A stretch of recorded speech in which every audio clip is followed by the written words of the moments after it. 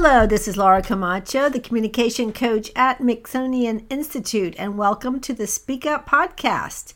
This is episode 75, and the topic is Crush Your Next High-Stakes Conversation. While any conversation is an opportunity to learn and build relationships, some have more at stake. It could be a career step or a sale, like to pay the orthodontist, financing your startup, or maybe a new hire. If you think about it, so many good things come to us through conversations. So a high-stakes conversation is one where disagreement about priorities and desired outcomes is expected. For some leaders, merely asking for help is always a high-stakes conversation because the person is not comfortable appearing to need assistance. One woman we'll call Vicky successfully navigated her executive career path in a Fortune 100 company for 15 years. Then, as often happens, she hit the proverbial wall. Because she didn't handle new challenges well, she ended up being reallocated to a smaller and less strategic division. Yet during this exceptionally turbulent and stressful period in her career, she never asked for a mentor or a coach or direction. She just, sucked it up, as they say. So some people consider asking for help to be a sign of weakness instead of an opportunity for collaboration, or maybe they just fear being turned down. The reality is, most people actually like to help. Mastering this skill of steering the high-stakes conversation makes you recession-proof, objection-proof, and competition-proof. So there's 3 approaches to this. One is relationships first, business second. No matter what the outcome of the conversation, you want to build the relationship with your conversation partners. This point of view relieves pressure as you shift your perspective from success or fail versus relationship builder, regardless of the immediate result.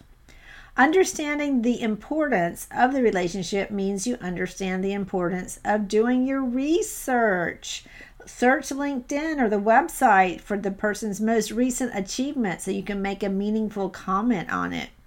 That's the show me that you know me in action, and it smooths the road to getting what you want. Doing homework means you're prepared, and being prepared equals confidence, which equals a competitive advantage. Number 2, know your desired outcome. What specifically do you really want to happen as a result of this conversation? Or in broader terms, how do you want the relationship to develop? A lot of times you don't get what you want immediately, but through this so-called conversation fail, you do build up the relationship so that you're winning in other ways, and you may actually get what you were wanting in the first place later on. Your desired outcome is easily framed as what you want your audience to feel about you, to know about your topic, and to do as a result. Happily, there is a specific tool for this, and I call it the Feel No Do. And I have that was my most popular Forbes article to date. Essential messaging for non-storytellers. All right, number 3, prepare for multiple conversation pathways. So think about it. What are you going to do if the person says hell to the yes after you ask? It does happen. So you want to have next steps in mind no matter what direction the conversation moves. It's your job to steer this conversation even if it's not moving in your ideal direction. That is where skill in conversation determines the ultimate outcome. What will you do if you get a no? Sometimes no means not now or I need more information. But you want to have your next step in mind for this scenario as well. So here are 3 examples of follow-up to a no. Number 1, thank you for carefully considering my proposal. I really appreciate your taking the time to meet with me. I'll check back in 6 months to see if anything has changed. Or number 2, thank you for setting up this interview. What recommendations do you have to make me a stronger candidate in the future? 3, thank you for looking at this proposal. Is there anyone you think would be interested in this project?